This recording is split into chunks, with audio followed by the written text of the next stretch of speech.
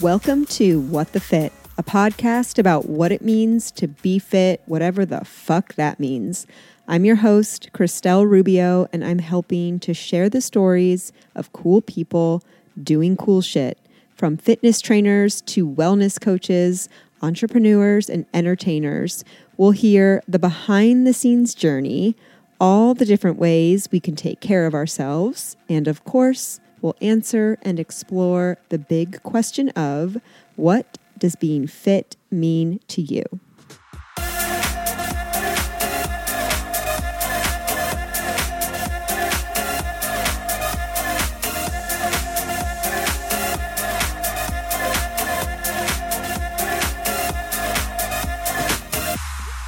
Welcome to What the Fit, a podcast about what it means to be fit, whatever the fuck that means. I'm your host, Chrissy. I am back here with Madeline Fening, investigative reporter for CityBeat. Hello. We're here to talk about a really kind of crazy, wild, unsolved story.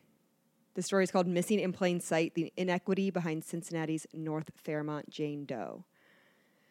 And Madeline has all the goods. Yeah, and this, I should say, is the cover story, CityBeat's latest cover story. It's for our February 21st print edition.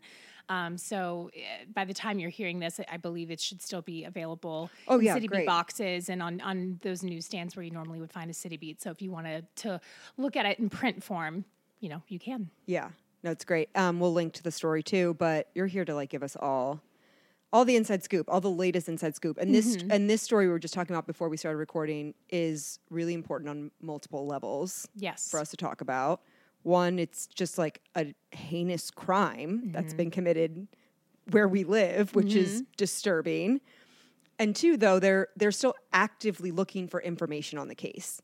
Yeah. And from what I've read, and I'm sure we'll get into it, they are even in times where they might have been a little bit more tight-lipped about things, they're kind of hey, we're going to put it out because we need help. Yeah. I think that's what's made doing this story in the way that I did it possible, because normally if I'm reaching out to police to get information on an ongoing investigation. Murder investigation. Yeah, it's tough. I mean, it's, usually I'm only really given whatever is put out there in a press release or said at a press conference. And in this case, I was able to sit down with the head of Cincinnati Police's criminal investigation section, Captain Steve Saunders, for, I think it was 2 hours that we were talking. And I mean, that's just doesn't happen. It's just unheard of. It just doesn't happen.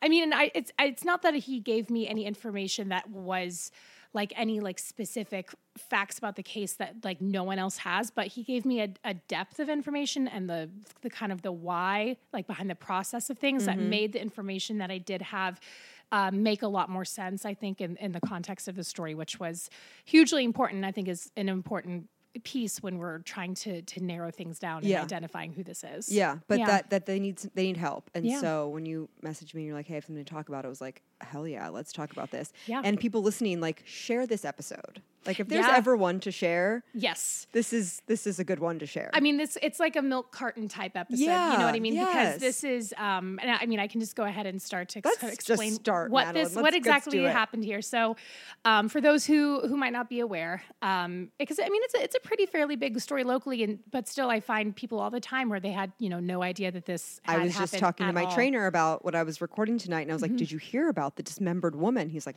no, where? Yeah, see? Yeah. And I think that even getting people to know about this beyond Cincinnati is important, because as we'll kind of learn here, this person could be from anywhere. We just don't know from where. Right. So basically, this all starts, it was November 5th, 2023, so this most recent November. Yep. There was a person who was in the Cincinnati neighborhood of North Fairmount, which is on the west side. It's not too far from Price Hill sort of area. It's just north. If you're going to think of the west side, it's it's sandwiched in between North Side and Price Hill. Yeah. Fairmount's kind of there. Okay. So very close. Oh, yeah. It's right. It's right I up probably see it from the window I'm looking out right now. Yeah. Absolutely. Yeah. So there was off of Beekman on Baltimore Avenue, there was a gentleman who this person's an unnamed witness who he was walking to church in the morning. and was walking down the street. That was a street that, probably walks down frequently every All the day. time, yeah.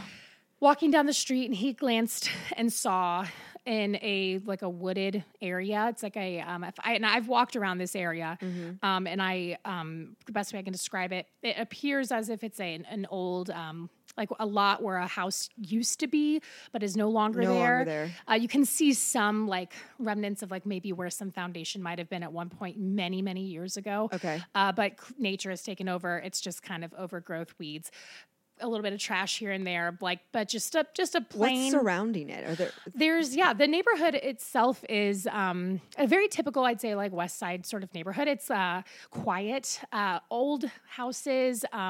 Some are like maybe look like they've been abandoned for a while. Others are like totally upkept and and current, but quiet street overall. And the street across from it has like more of like a wooded area. There's kind of lots of sparse like wooded or areas that are kind of like clearings and then like hills. Like it's not exactly like super densely populated at all. Okay. And in this particular lot, he saw what he would explain later to investigators, or when he called it 911, is he saw like a dead body. Okay. But when investigators arrived, they discovered it was a body, but it was only part of a body. It was a torso, a human torso. Just the torso. Just the torso. No arms. No arms. The thing is that we'll kind of get into is that the amount of information that we've been given by investigators and by the coroner, really, to the extent of which like the body has been there. It's like we haven't been able to get clear answers on like, okay, were there shoulders or were there elbows, or like how far down on like towards the legs. I mean, like we don't really have specifics. We've really just been told torso. Was it buried or just no? It was just left out there. It was just left out. We haven't been able to get them to explain like the positioning, but it was left out like just like dumped, like a dumped torso.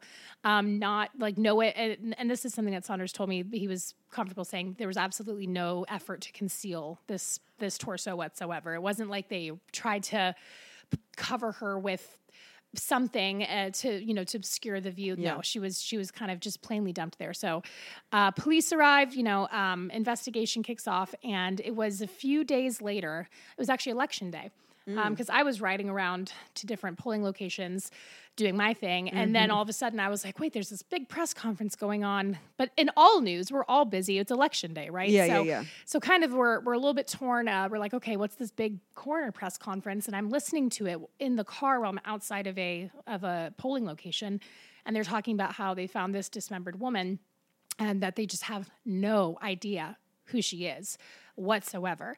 That's something that is pretty rare, because usually someone's reporting someone missing. Yeah. Or there's just a million different reasons why you might be able to identify a body, but the many that are used in those initial hours were coming up completely dry. And so we knew at that point, we were given some estimations of what she might look like. We were told that she is a Black woman. We were told that at that point in time, we were told her age was likely late 20s to early 30s. Okay. That she had sustained at least one pregnancy at least one point in time. Okay. And I think that's an interesting distinction when they say sustained one pregnancy, because the way that they made it sound is that it was clear she had been pregnant and had, in the coroner's words, likely sustained a birth. So I think it's mostly just to leave room for any other possibility of like, okay, well, this person was pregnant for a while, but then some complication happened and the pregnancy never went to term or something like that. Or, like they said, likely had a baby. So this person was pregnant at one point in time and likely within the past, 3 to 5 years or so, maybe, which I think is also kind of just amazing that they're able to even make that determination. It's amazing. And I'm listening to, like we were just talking about, we don't know where the torso kind of cut off was, so to speak. it sounds like, though, it has to be like pretty, Yeah. for them to be able to, like, you have to, I would think they would need to look at her uterus to determine that, her, like, in her pelvic area. Yeah. I mean, your body changes when you have a baby big time. And so that's right. That's right. There could just been other things that are indicative of having been pregnant. Yeah. Like organ place movement. Something. Yeah, possibly. And so they also knew at that point in time her height and weight was estimated that she was a pretty petite person, about like a bit over 5 feet. I think that their range was like 5 foot to 5'2" in that range. And that her weight was likely like between 100, 120 pounds, likely like that 115 sweet spot. Yeah. So a petite person. At that point in time, that was pretty much all of the information that we had sort of to go on. And they were hoping at that point in time, once we opened this up, because it was so fresh after her torso had been discovered, that they were like, well, they were really depending on people to check in on loved ones that sound like they might fit this description. Sure. Just make sure, like, hey, are you okay? You good? Like, are you here? Like, what's going on? Mark yourself safe. Yeah, exactly. And they did not, like, and they'd said that they had received tips, in the days and weeks after that, but I mean, nothing that actually like bore out to an identity. So some time went on, and actually in that time, even I myself was given a tip by a reader of saying, hey, I think it might be this one person. The person, because of the nature of their career, was not able to themselves kind of be involved in like that. I have to be so careful with everything I say but they themselves were not able to kind of get involved, and so then I kind of ended up becoming the go-between, and to try to see if it was this person, and ended up not being this person, which was thankful for that person, but still left a lot of questions. And then it was, I think, the day that I found that we eventually figured out that the tip was not the person that we thought it was. There was a new press conference that was talking about some new additional information, because 2 months after the torso was found, so it's like January. Yes, it was. This actually was, I believe, January 3rd. Okay. Yes, it was January 3rd. So almost 2 months exactly to the date. During a Cincinnati, the FBI evidence response team, they did a sweep of the area as well, because in that time, since the torso was found, they did bring out canines. They brought out. They had kind of established this search perimeter to do what's known as trace evidence search, and that's when you're doing the kind of what you imagine like an investigation looks like. We're like looking for blood splatter. We're looking for any kind of DNA. We're looking for a fingernail. We're looking for anything like specific, like on the ground or in the area that kind of shows like, what happened here. So that search radius was expanded, like the blocks distance in that area that they were looking got expanded once the FBI started looking on January 3rd. And in that search is when they found a human head. Once they expanded it. So like when they did their initial search after they found the torso, they're not letting, we don't know if they found anything else, but nothing was reported that they found. Yes. And then they expanded it and found a head. They found the head. And do you know how far away from the body? So that's what drew a lot of criticism initially, because when they found the head, it was announced that they'd found the head they won't tell us the exact location of the head. They said it was about 2 blocks away from where the torso was found. That sounds like not that far away. Right. Well, and if you look at the area, 2 blocks could, in one direction or another, could mean like it could mean what in to other neighborhood would be like 6 blocks maybe. Okay. The area is a bit more spread out, but even still, 2 months later, 2 blocks away, it wasn't exactly a good look. And when we asked during that press conference, why did it take that long? A lot of our readers in the comments didn't like the answer so much either, saying where they said that it was a combination of weather and holiday schedules from those who would be a part of that search process. Mm-hmm. So, that's exactly what people want to hear about. When it comes to like looking for someone. Yeah, I'm not exactly. I mean, I think that's another thing that's hard is that I think a lot of people, and myself included, I constantly am like fighting the urge to just assume that the investigation processes are exactly as they seem on Law and Order or CSI. Well, the thing that we have to remember is that like these are all like human beings showing up to like do a job that they like go to every single day. Like think about how you show up to your job every day. Do you show up as an A+ worker every single day? Well, and also you make mistakes. Things go on. You're having an off day. You got to get out early to get the kid. We also have a department that's we know is like critically underfunded, as they are constantly complaining about. So, I mean, we are dealing with a department that has a manpower issue like that, like almost all police departments across the country have right now. And so the getting the FBI involved, I think was so the FBI like comes in. Okay, so like obviously. The only experience I have on this is like watching TV shows and like most recently True Detective, right? There's like the local people that like have the case to begin with. Then as things come up, they're like, okay, this now needs to like it's going to Anchorage or whatever, in like the last season. I get it. Yeah. Yes. So it's like that. Okay. FBI gets involved. They find the head. And the FBI finds the head? The FBI finds the head. And so the problem with it being 2 months later, there's, decomposition. Whereas with the torso, they believe, actually, I'll pull that part up right now. They do believe that the torso had not been there very long. Just like a couple days, right? It could have been, here's the thing. It could have been even less because Saunders, the head of the criminal investigation section, told me that there was the witness who had found and called on the torso that Sunday morning had been on a walk that night before. The night before. Yeah.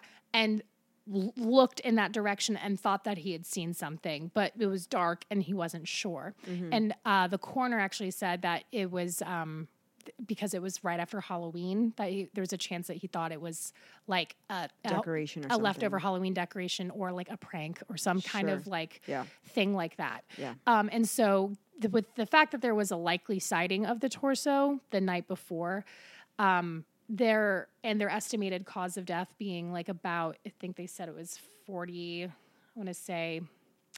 45 hours, and roughly the 45-hour range before that Sunday morning. Before they found it. So it was just like But to be honest, like with how easily the torso was spotted that Sunday morning, the idea that maybe no one would have seen it during the daylight time on that Saturday before feels, at least to me, and this is all speculation, somewhat unlikely. So I would say, given her estimated time of death and the fact that she was even able to be spotted in the dark, even if he wasn't sure the night before, that, I mean, if I had to be a betting person to make a guess, I would say she was probably dumped sometime in the dark the night before.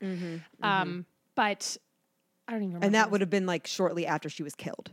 Yes, that's the thing, is that they believe her like time of death was soon before she was actually placed there. Okay, we were talking about the FBI finding the head, and so when they found her head, it did open up new possibilities, I mean, they thought they were going to have more answers, and in a way, because I think like, oh, do you have dental records? You have a face, you know, even if that face is decomposed for 2 months. They like reconstructed Cleopatra's face after you can digging out of a mummy tomb. You've got more than what you had before, and in a way, it has opened up possibilities of things that we haven't seen yet. For instance, they are, like we said, the face. They are going to be working on a facial, like a digital image, like they did CT scans of her head to try and build a new digital image of what her head and face would look like. Wow. They said, and I think this was in January, during a January 11th press conference, they said that they were going to hopefully have that in coming like weeks. That image, they still don't have it as of recording time now, but I'm following up all the time because I'm just dying to see that photo. Yeah. And they also,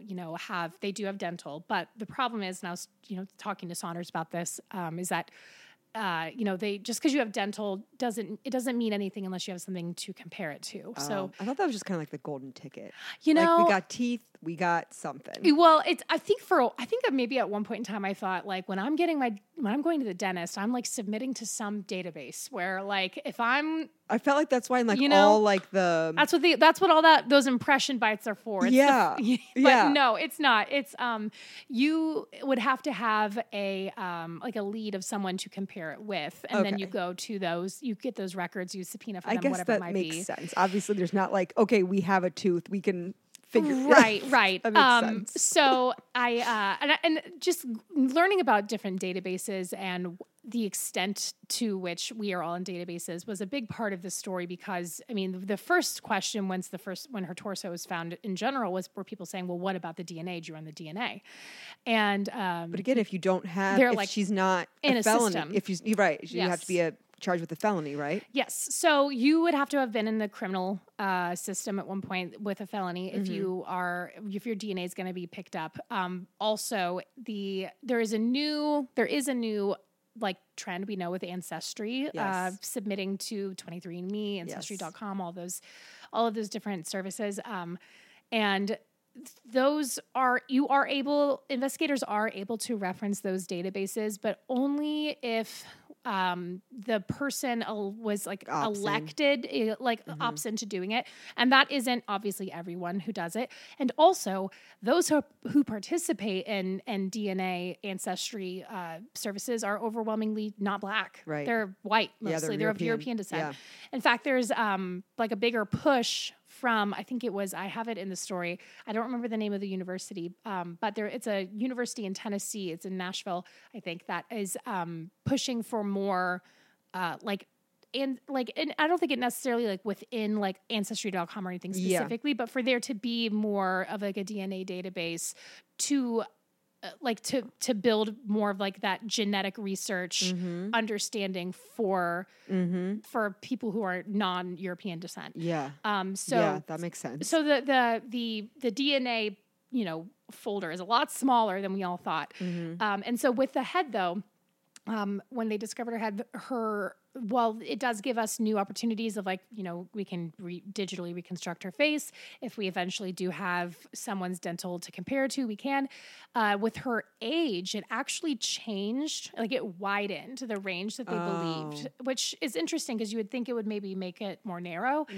They said that she could be now anywhere from late 20s to almost early 50s, like in a pretty wide range, though the coroner said that she still believes she's on that younger side, so likely like 30s. But she said there's like internal debate at the coroner's office right now about her age. Like they're just not in agreement on like how old they think she is, which I think is fascinating. I just want to know what they're like, how it is that they're like what they're looking at, what they're determining. I know. Like, can they take a brain scan?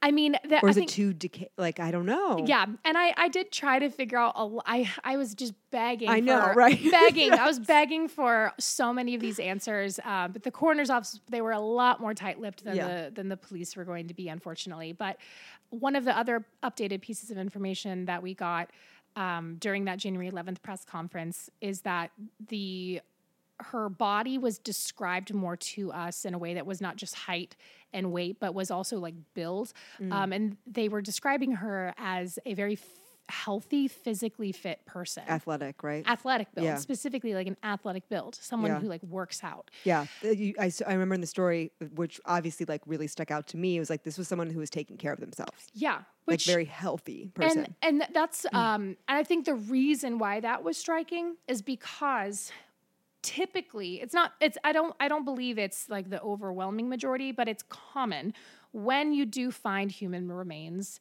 and they are like, discovered after any period of time and it becomes a story. I mean, this happened I think it was like a week ago, with a body in a different area of town where it's usually someone who was there who, was using drugs and overdosed. And died. Yeah. They're leading a lifestyle that lends them to get in kind of precarious situations. And they're in a situation that is not going to give them the opportunity to be in a healthy state. Yes. And that is something that I think was surprising to the coroner, was surprising to Saunders.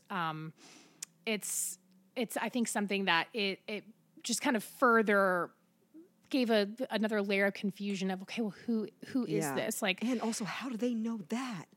Like, I know. Well, but I think it was again because her body was found so soon after she was like placed there, and in terms of investigations like this, and soon after she had died, like that's something helpful.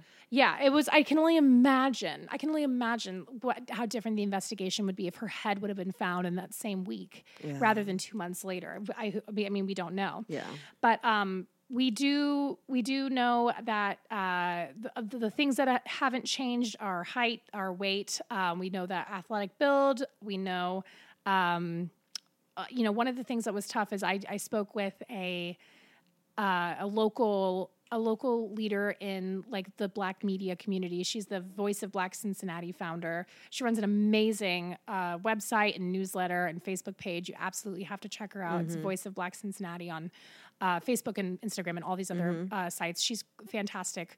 But Crystal was telling me that, the thing that struck her right off the bat is that she's like, we just need more information because like, just because you're saying she's Black, that does not exactly narrow it down. Like within the Black community, we are a very like wide range of shades of people. Yes. And that is helpful information for us to know. Yeah. And so that's something that I'm hoping we're going to get more clarity on going forward. Yeah. And I think that's something that is, my interview with her was making me like really want to go more into these directions of, okay, like how, like, I find it so striking that someone has been in a somewhat highly publicized murder investigation, killed in a brutal way, someone who had been apparently leading a typical, if not more healthy lifestyle, which I would say probably indicates other healthy components of a life, meaning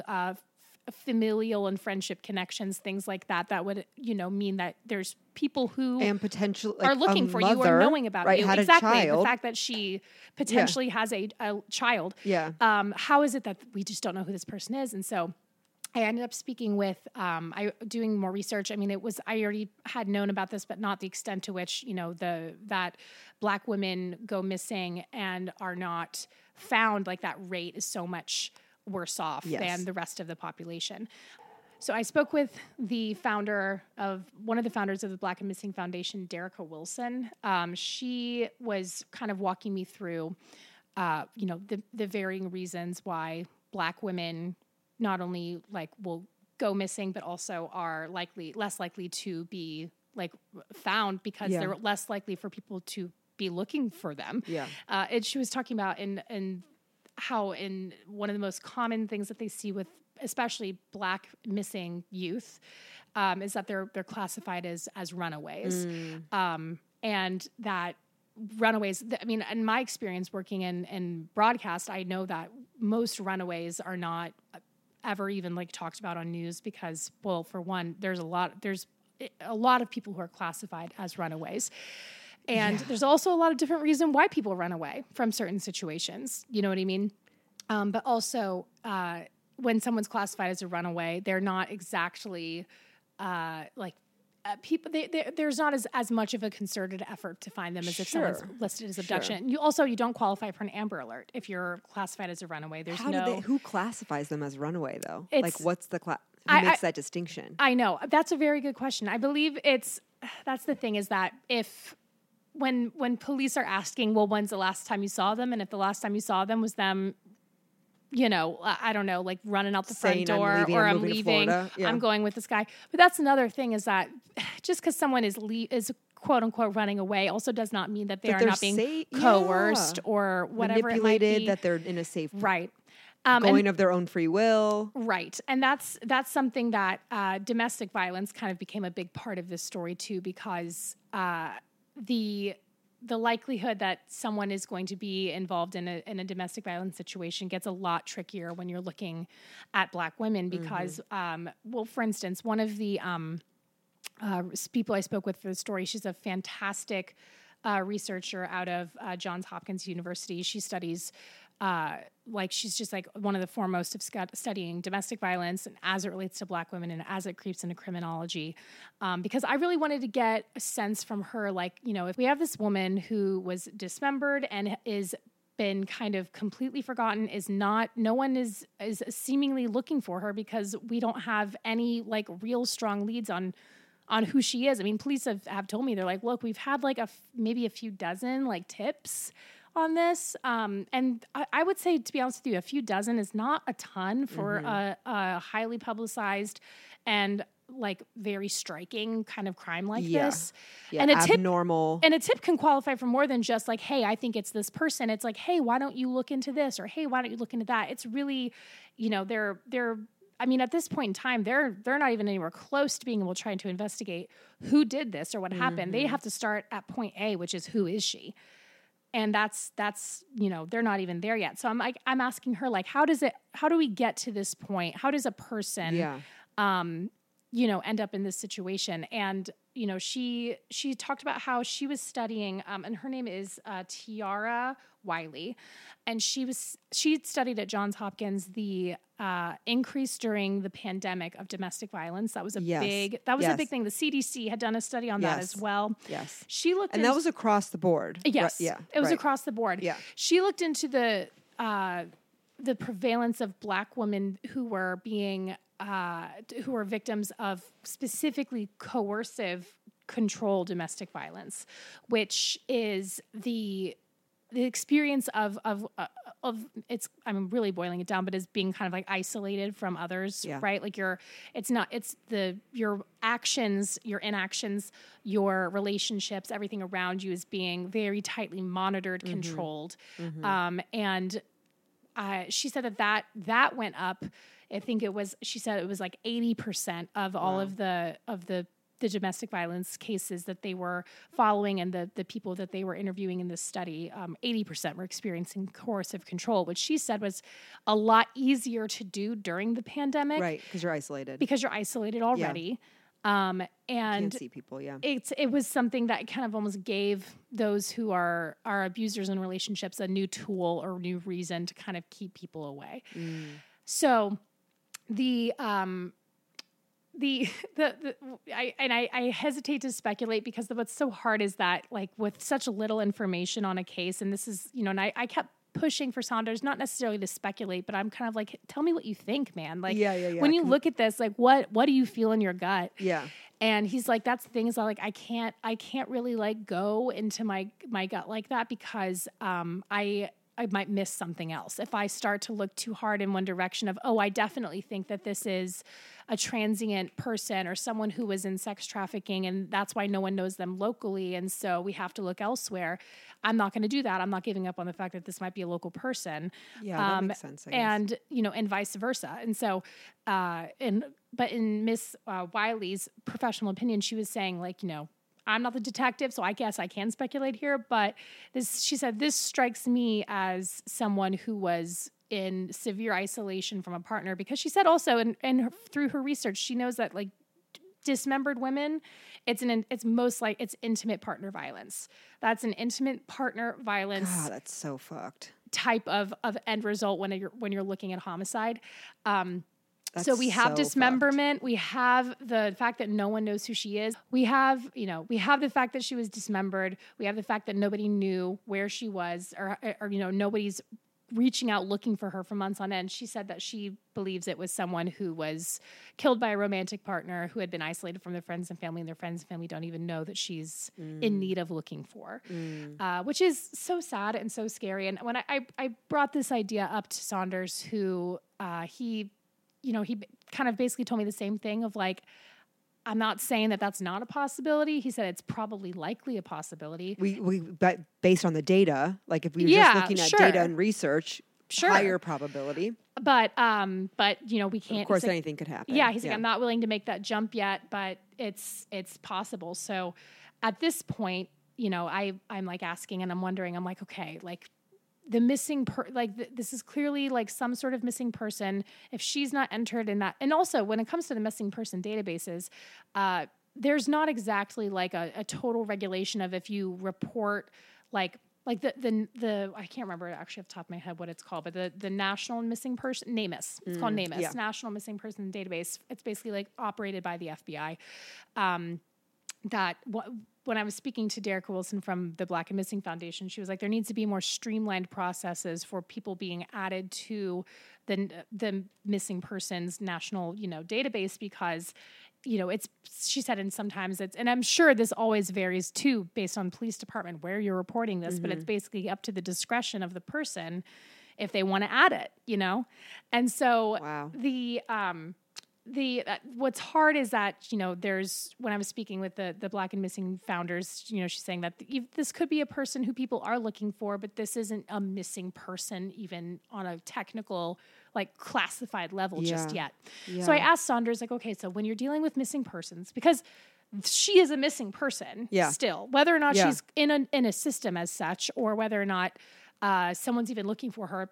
We don't know who this is. This is a missing person. Yeah. How do you go about, because that's probably the top comment that we get on stories about this Jane Doe, which is, as she's been dubbed, is that they're saying, are they checking for missing persons in Cleveland, missing persons in Toledo, missing persons in, anywhere, because this Indianapolis. It could even be Florida, because this is like off I-75 where like she was found. It's like it's pretty close off 75 right there. Yeah. That goes all the way down, straight down to the country. It could literally be anywhere. It could literally be anywhere. So, he said that it's like a two-way flow system when they're checking for missing persons. Of course, they're looking at their local missing persons, list. They're looking at NamUs for like national. They'll have, he said, like, like, as for instance, I don't know if it's not necessarily like Toledo, but like, I think he might have said Toledo, but it was another city that was like, hey, we have someone who's missing. We heard about your case. Do you think it's this person? Yeah. And so it's kind of like a two-way flow of cross-checking. But that in a lot of cases, it's someone that will come and say, hey, I have this missing person. Here's an article of clothing or something that, like makeup or something that they've touched that has their DNA.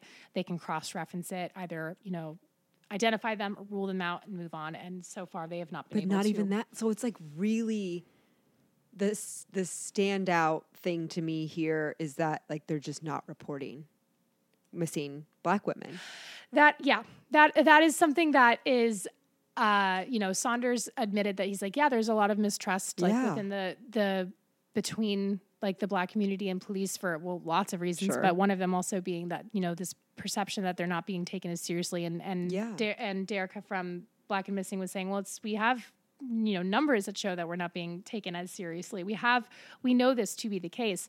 We can name how many white media coverage for white women that have gone missing or that have been killed. Yeah.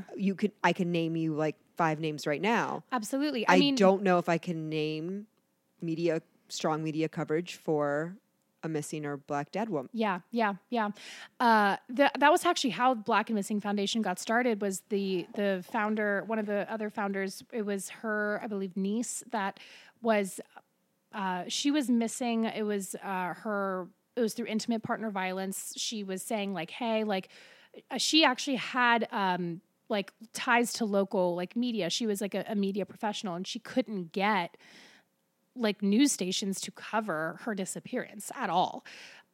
She could not get like anyone to take it seriously. And it was it's really wild if you think about it. It's really wild. Yeah. And she ended up, showing up, dead a few days later or whatever. It was her romantic partner that had killed her. And this also was, mind you, at the same time when this happened. This was the same time as Natalie Holloway. Mm-hmm. This was during a time of that like really big like court TV missing blonde woman found Gabby dead. Petito. Absolutely, Gabby Petito. We listened to that case for months. Mm-hmm. Every podcast that pop culture podcast that I was listening to was covering this case. I mean, obviously we know systemic racism 100%. And I think also that when we see what makes people, I think, captivated by true crime is that they can see themselves in a situation, or they fear, the idea of seeing themselves in the situation of a victim. And so I think that people I think that whole like world and that whole like media, like communication, it's kind of geared towards white women, and it's about white women for white women. I know, it's really when bizarre. Really that's not representative of the amount of people who are missing. Yeah. Unsolved mysteries. No, it is really bizarre. And I'm sure that these numbers exist somewhere. We could easily look them up of like the breakdown of true crime as a genre. Like who's listening, who's paying attention to that? It's Oh yeah, absolutely. I don't think that Black community is listening to true crime. Well, and the thing that's crazy is that if when I was speaking with Derica, she had said, I can actually pull up the quote. She said, on the stats of missing people by race, so nearly 40% of missing persons in the U.S. are persons of color, but only African Americans only make up 13% of the U.S. population, right? So it's a huge outsized, difference. The there. ratio is off, yeah. Right. And I mean, and that also is the when it says that 40% of missing persons of color like are minority, the category as it's classified, the white category also includes the Hispanic population. So minority in this case, it's mostly defined by the Black population in these numbers. And when I was speaking with Derica, she was saying that, she's like, we know that number is higher because less Black people are actually going into to the NamUs system of being missing. And also, she's saying that as part of what the Black and Missing Foundation does is they themselves publicize missing Black people. They have like a very popular Twitter and Instagram where people are in Facebook where they're just sharing constantly. They look like just like digital flyers of like, hey, this person's missing. Have you seen them? Yeah. Their description, last known location, whatever. And that in a lot of cases, these are people coming to them saying like, hey, like the police were not paying attention. They won't, take this because she might be a runaway or, this or that or whatever. Will you do it? And she said, they have, I don't think she gave me a number of like their actual, like success rate with finding people, but they do, and they have been for years now. They've been locating people. They've had people that will find people and give tips to find people to them. And they aren't even going to cops. They aren't going to the cops. They're just going to the Black and Missing Foundation because of also that mistrust of fear that an anonymous tip isn't quite anonymous. Yeah. And are they liaisoning with the police, or are they like doing their own thing? They're pretty much doing their own thing. Okay. They're like a rogue, like. Yeah. I mean, like she also, Derica Wilson, she is former law enforcement. This is her background. This is her backbone. This is her she like knows what's up, but she basically, told me like the thing is that she said jurisdictions kind of like to, like hold on to their own cases and not exactly like work outside of their lines. Well, we know that. We watch True Detective. Right. When I spoke with Saunders about that and I said, so like when you're working with others, like what does that look like? And he did say that in a case like this, it's a very multi-layered, approach because they have to work with like the Ohio crime lab. It's because really so much of this case and investigating it isn't even so much the detectives that are out there who are researching and door knocking and trying to figure it out. It's the coroners, it's the lab, it's like the people studying her body who are trying to do this. Right. And that's like where it is right now. Like that's where the attention is right now. And that is something that's like heavily involved with the Ohio crime lab, the BCI. That's something that they're working with them on. And so in the meantime, he did tell me that they are cross-referencing a similar case in Louisiana where it was another body that was found in a similar way, like that there's some similarities to the case. Mm-hmm. They're working to see if there's any similarity. It's not that he said that they don't believe that there's body parts from our Jane Doe that are in Louisiana, but just that, hey, like there's something really similar. We need to see if there's any corresponding DNA that might link us to a person of interest. I mean, we've just been talking a lot, right, about how it's so surprising, but it's also not surprising that there are just so many more threats facing Black women than white women when it comes to just helping them get found, helping these mysteries solved. The one thing I thought that was so interesting that I read was I'm not sure who you were talking to and what in which piece, but someone was saying they need a person of color on this case. Yeah. Again, to like help with the language of like, how do we describe the skin tone? How do we describe the hair? You know, like, and I was like, yeah, like we're really talking about, if I had to make an assumption, like probably mostly white men that are, and like, where's the representation of trying to get answers and knowledge about this Black woman? Like, you know what I mean? Like, and I think that there's, from what I can tell, the fear of being like almost too specific, I think from the coroner's office is this fear of this idea, just like how Saunders doesn't want to get too specific in his theories, is that they want to keep it as open and broad as possible to make sure they're not alienating. Like if, like, let's say like they were to say, okay, her body, her skin tone is very light. She may be mixed race, right? Yeah. That if, say for instance, she has a light skin tone, but she's not mixed race, if that makes sense. Like like that they don't want someone thinking, okay, well then I'm not going to look into it to see if it's this person because they said she's mixed race and I know that this person has, you know, two Black parents. Like that's, I think but at the same time, it's hard because I think when you do have more information, you do get more attention. Whenever this happens, like if they were to come out tomorrow with like a press conference and say, we have more information, but that more information were to be just simple details of I don't even know, like there's a specific freckle in this one spot. There's we're going to say that her skin tone is exactly about, you know, this shade or whatever it might be. The press, I know, would eat it up and it would get more of that media attention. Yeah. And they want more media attention because they need it in order to spread this story as wide as possible. So that way it could alert someone to thinking, oh shit, I haven't seen this one person since the fall. Yeah. And I don't know what happened to them. Yeah. Yeah. And so maybe I should look into that.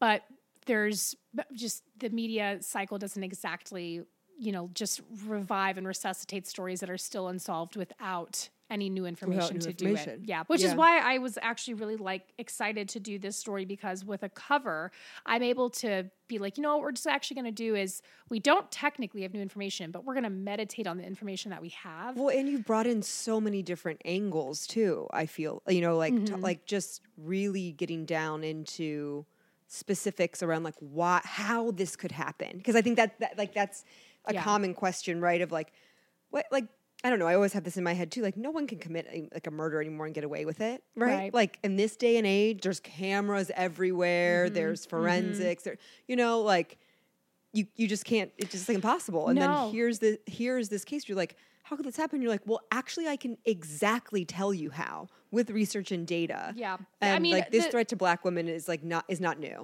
One of the things I thought was interesting was when I was speaking with, I think it was when I was speaking with Derica, she was saying that, you know, it's as just a reminder, because so I feel like especially on Facebook, when I'm looking at people talking about sex trafficking on Facebook or whatever, a lot of the conversation is again surrounding like fear from white women that they or their children or someone get taken, like snatched up in a Target parking lot, and that is not in any way, shape, or form the reality of those who are actually in sex trafficking.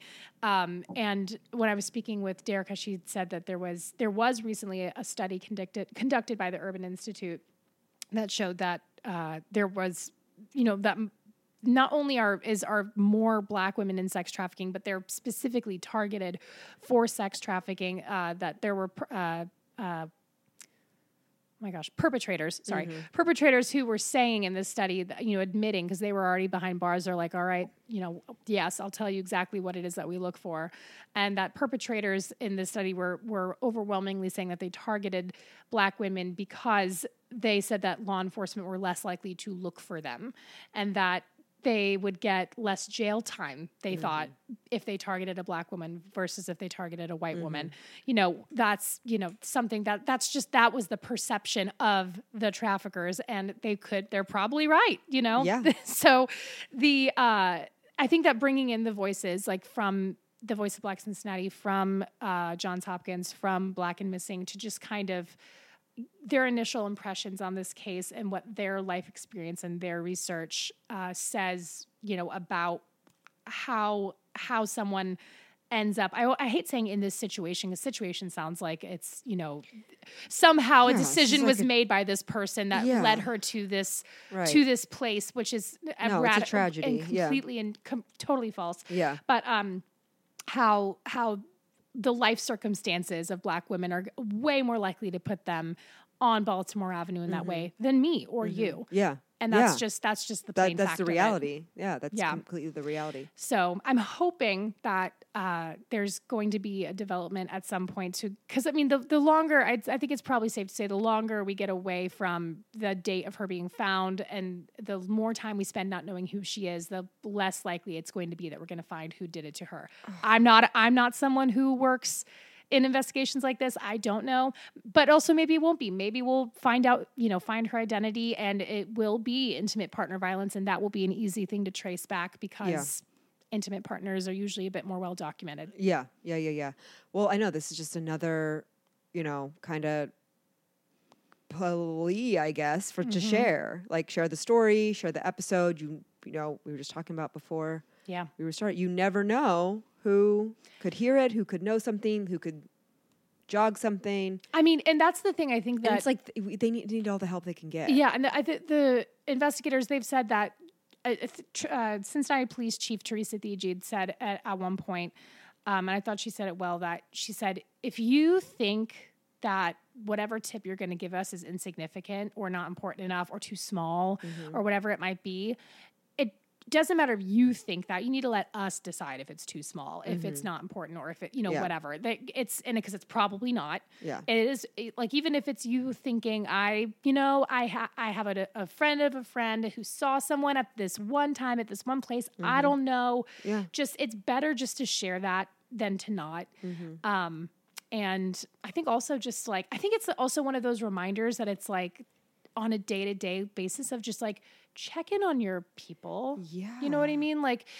I don't know. If there's someone, not to say that you should assume that everyone who you haven't spoken to in 6 months is in trouble, but it's another reminder as to why we maintain community and everything. And because this is literally this is in our community. It is in our community. Yeah. And if you have someone you haven't spoken to in a long time, I don't know, if there's someone who seems like they're trying to distance themselves from you and you don't know why, it's my conversation with Tiara Wiley about the coercive control in domestic violence relationships and how much of a problem that is becoming, I think to me is okay, it's given me a fresh sense of awareness of, okay, I need to make sure that, because I think it's easy also in adulthood for people to just start to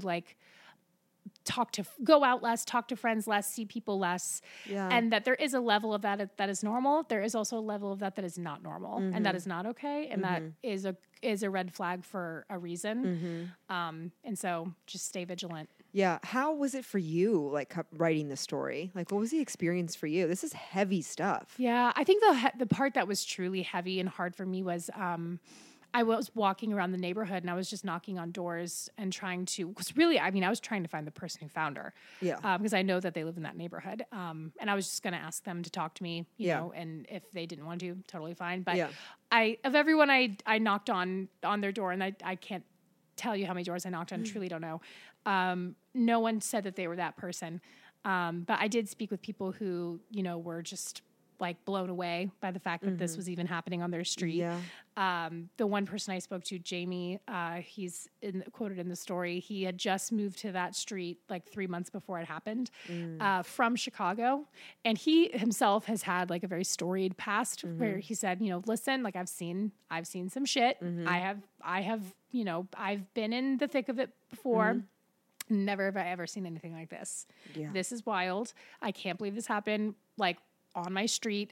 And I think that feeling everyone's kind of sadness and anxiety and disbelief, and then standing in the space where she was found, I think was very, it's very sad, but it also made me a lot more motivated to speak to as many people as I could, specifically from the Black community, so I can get a sense of how something like this reverberates culturally. Like it's got to be really fucking hard to see. Like if you if you are a Black woman and seeing like a Black woman dismembered and also it not get the media attention like a bit, like, 'cause let's be honest, if this were a white woman with blonde hair that was found, this would be this would be a CNN thing. This would be a Court TV thing. This would be everyone would be talking about it. This would be there would be like, sorry, I'm fixing my headphones. This would be like a much bigger thing. So I think that it's definitely important to like. It's just a light shining on a much bigger issue. Like we get these opportunities, and it's like something that we know we're aware of, and then it's like, for whatever reason, it's like, let me take a flashlight in the corner right now. Like, look at this. Yeah. And I feel like that's what you're doing. You're just really taking a flashlight to the corner. I just think, I thank you. I hope that this is going to be a story that we'll have resolved soon, or have some sort of update. I'm so looking forward to this 3D rendering of her face. I think that's going to be a big turning point. I do, because I think that if that is as detailed as they're, hoping it's going to be, that's what's going to trigger someone to be like, oh my God, that looks like so-and-so. I need to check in on them. I've seen this person. I mean, once you get a picture. Yeah, That'll be good. Exactly. You have to keep us updated. I will, absolutely. Thank you so much for coming on and sharing. Yeah, thank you for always having love me. to have you on. I appreciate it. The listeners love it. Aww. They love to hear from you. You do such good work, Madeline. Thank you so much. Thank you so much. I appreciate you. Thank you so much for listening. Make sure you're following me on Instagram at Chrissy Gurley, KRISSYGIRLIE, and at What the Fit Podcast. If you're loving What the Fit, please help spread the word. Send it to a friend, share it to your story, and if you are looking for even more exclusive content, become a Patreon member. You can find it at patreon.com/whatthefitpodcast. Love ya.